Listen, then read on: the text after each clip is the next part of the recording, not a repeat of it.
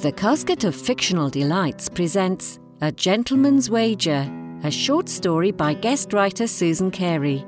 The reader is Vivian Taylor.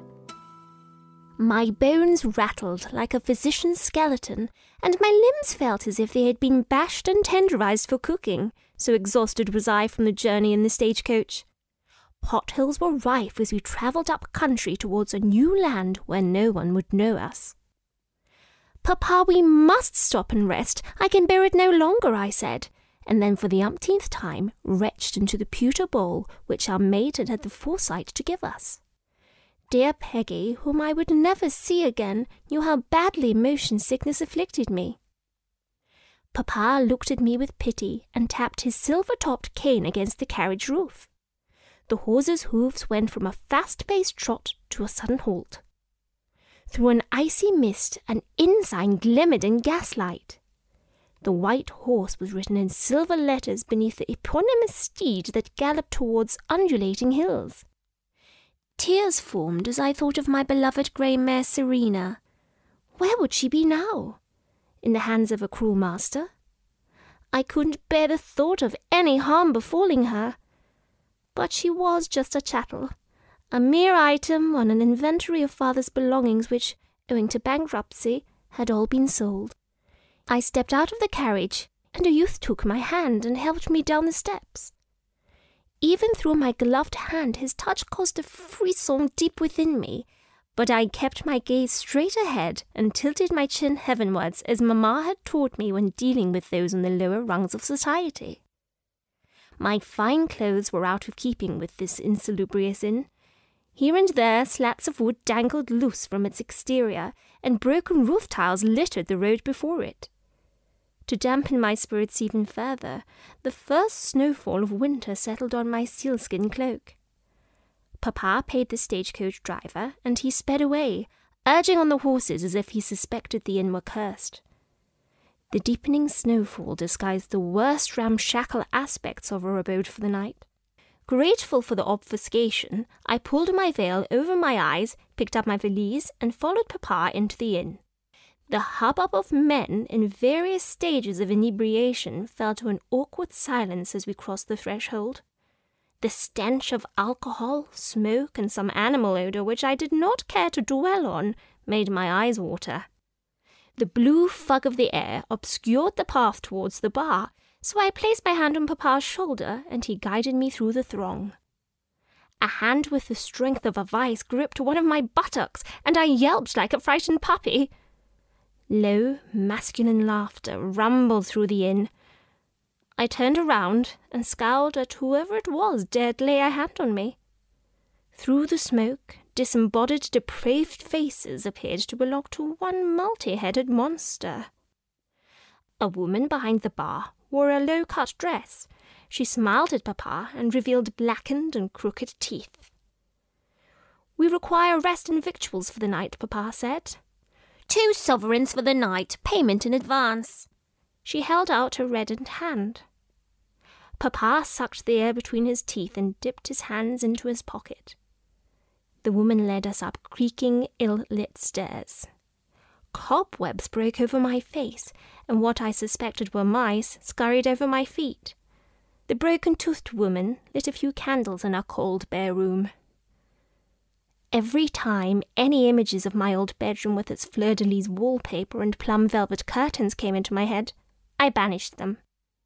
Any memory of my former life must not be allowed to remain if I were to survive this grim future. The floorboards were unvarnished, and holes gaped between them. Light, smoke, and noise floated up from the tavern below. Despite the din, we were both exhausted after our frugal supper of stale bread and mouldy cheese. We lay down and succumbed quickly to sleep. I awoke briefly as Papa mumbled something in his slumber. I looked at Papa.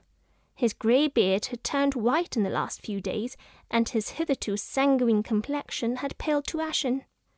I kissed his forehead, and this quietened him. A vixen's scream pierced the night air, and I awoke to a full moon shining in through the window. Where I expected to see Papa's reassuring form was a vacant bed. From downstairs the low murmur of male voices floated up through the floorboards. I lay on my belly on the floor and peeped through the gaping floorboards to the drinking parlour below.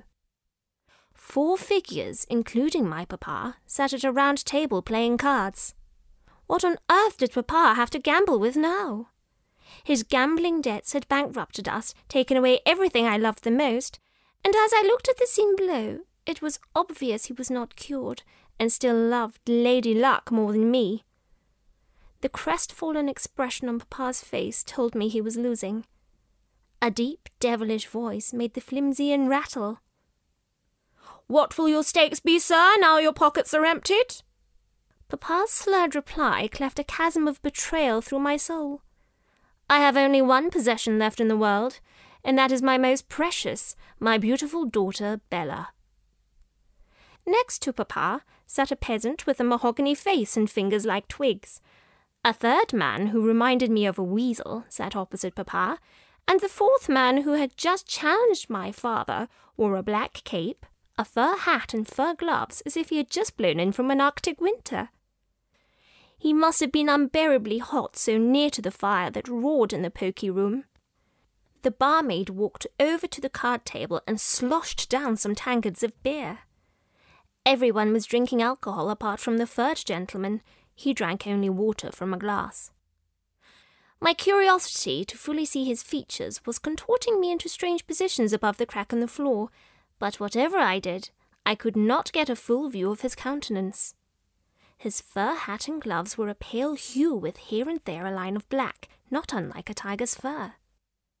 I had seen drawings of tigers and other large felines in papa's scientific journals. Such powerful beasts, it had surprised me when I read that the female cat was largely responsible for providing food for her young and outwitted her prey using cunning as well as speed and strength. It had been an ambition of mine to one day travel to India or Africa and see such a beast in the wild, but the way my future looked now, if I glimpsed an exotically coloured rabbit, I could count myself fortunate. I had little knowledge of cards, but I guessed they were playing papa's game of choice. Poker. I dug my fingernails into my palms fiercely. Mamma had taught me that ladies did not show anger, but had to find myriad ways of suppressing it. Weasel-faced man grimaced and shuffled the cards with eager fingers. I pressed myself up onto all fours and opened my mouth in a silent roar of rage.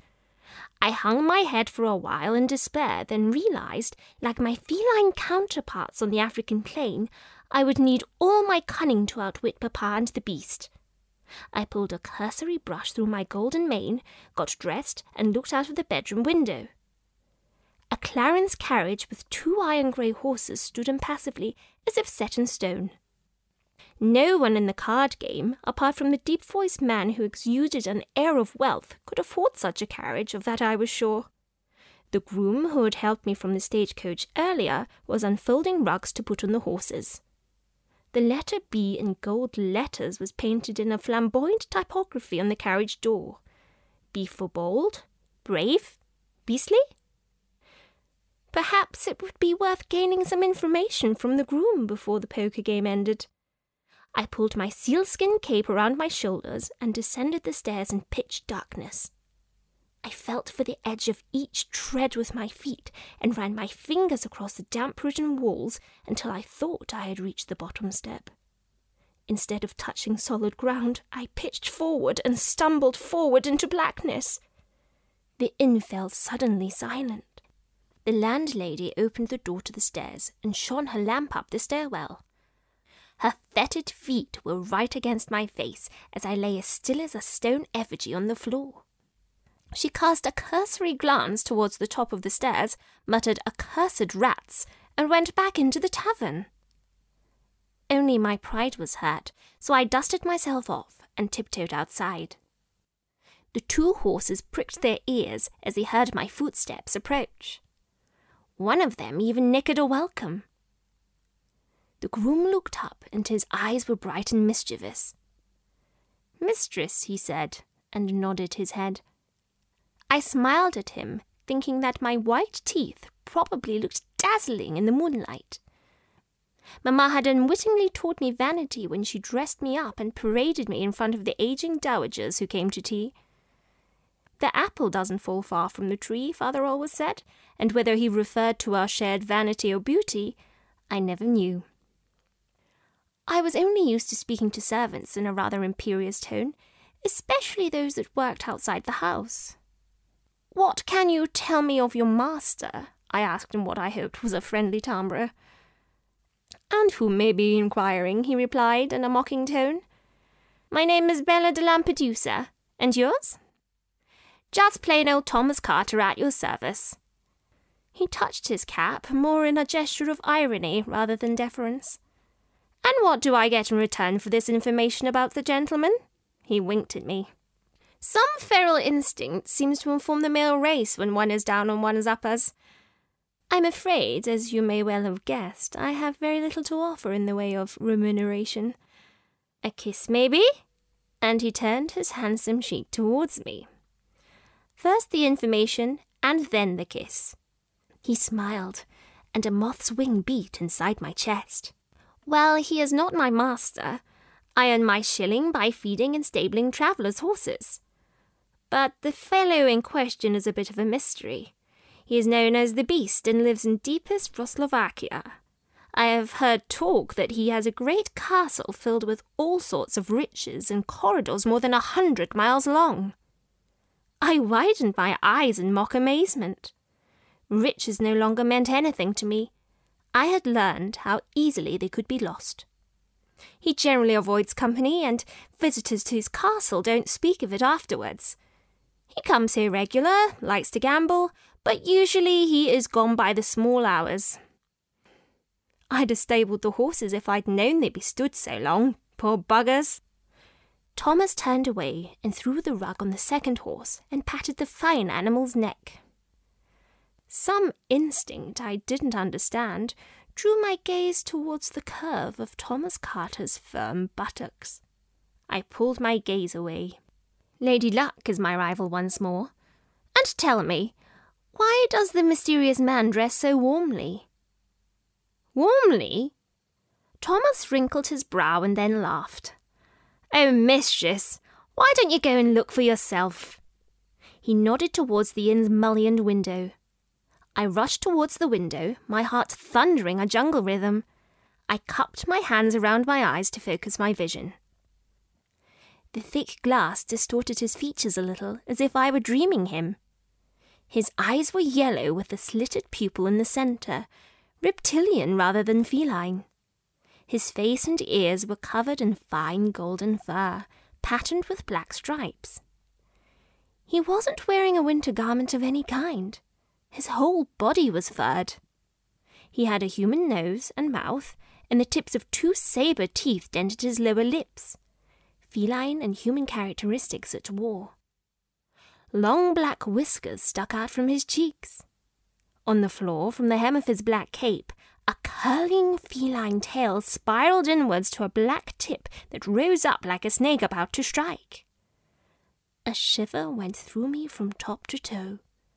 It was not surprising that one so grotesque usually avoided company. I looked Thomas up and down, and decided that my plan might work. I whispered my plan in his ear, and he smiled and then nodded. "But that will cost you the kiss, and more." We went into the beast's carriage. Thomas placed his lips over mine and pushed his tongue into my mouth. It was a repulsive sensation, like eating blancmange. Then he moved to stand behind me. His fingers touched my neck as he pushed my hair aside and unbuttoned my dress. The heat of his body so close, I inhaled a musky scent which was not unpleasant. Something firm in his trousers pressed into my buttocks. I remembered when the stallion covered my mare Serena and how I had to look away when his cock entered her. Surely Thomas was not intending to do that to me. But then his hand, with the deftness of a snake, found a way inside my voluminous drawers to the place between my legs. He massaged a tiny amount of flesh that made me kneel on the plush seats and open myself to him. I reached a pinnacle of pleasure which I had never tasted in this world before, and screamed out. When we finished, I sat down on the carriage seat and smiled at Thomas. I twisted up my long hair, took his cap, and concealed my locks beneath it. Thomas' muscles gleamed in the moonlight, and I placed the corset around his waist. He winced while I sculpted his waist to a waspish span. I helped him into my dress. My veil concealed his masculine jaw and stubble. As I put on his stable boy clothes, my demeanour changed. I adopted a cavalier stance, with my feet wide and hands on my hips. I could easily take Thomas' place before his disguise was discovered. Looking after horses came naturally to me. I had always insisted on grooming, feeding and saddling Serena, my grey mare, so I had no doubt I was capable, and eventually I would grow fit and muscular, just like my beau. We stepped out of the carriage, and after giving him a brief lesson on how to take dainty steps, I sent Thomas indoors. From the window, I watched the scene unfold. My father was in tears as he hugged the figure he thought was me. Thankfully, fatigue or inebriation clouded everyone's vision so that the beast was convinced by Thomas' disguise, and taking his arm, guided him out of the tavern and up the steps of the carriage. Weasel-faced man with surprising agility leapt up onto the coach driver's seat, gathered the reins, and picked up his whip. Quickly, I derugged the horses and removed their nosebags. The beast nodded me a cursory thank you from the carriage and tossed some coins in my direction. For the first time in my life, I had earned money. The driver turned the horses eastwards, and Thomas waved ironically. The carriage wheels made deep tracks in the virgin snow. Thomas would jump out of the carriage before the Bridge of Angels, which was further up country, and backtrack to the inn using the woods as cover. By then, Father and I would have gone. I slept in one of the stables, and awakened as the first glimmer of light heralded dawn. Father came out of the tavern, his shoulders slumped. He dragged his feet across the road, sat down on a tree trunk, and held his head in despair. "My darling Bella, what have I done?" I strode towards him and grabbed the peak of my cap, ready to reveal my locks of yellow hair and surprise him. But something made me stop. Hadn't his gambling killed Mamma? A more expensive and skilled physician might have saved her. And then, to top it all, he had gambled me away to some salivating beast. I could never put my fate in his hands again. I touched my cap at Papa, acknowledging our different stations in life. He rose and walked away. The rising sun threw his figure into silhouette against the road. Every few steps, he swigged from a small bottle of stolen liquor. Exhaustion overtook me, and I fell to my knees in the soft snow, allowing tears to run down my cheeks. I don't know how long I kneeled like that, but from within the forest that flanked the road, a robin's song filled the air and lifted my spirits. The remnants of the long night vanished like dew in the sunlight. Hope and excitement rekindled within me. I wiped tears away with the worn cuff of Thomas' shirt and stood up. I was a woman now. From behind me, a rustle of movement amongst the wood. Thomas emerged from the trees. He smiled and held out his arms.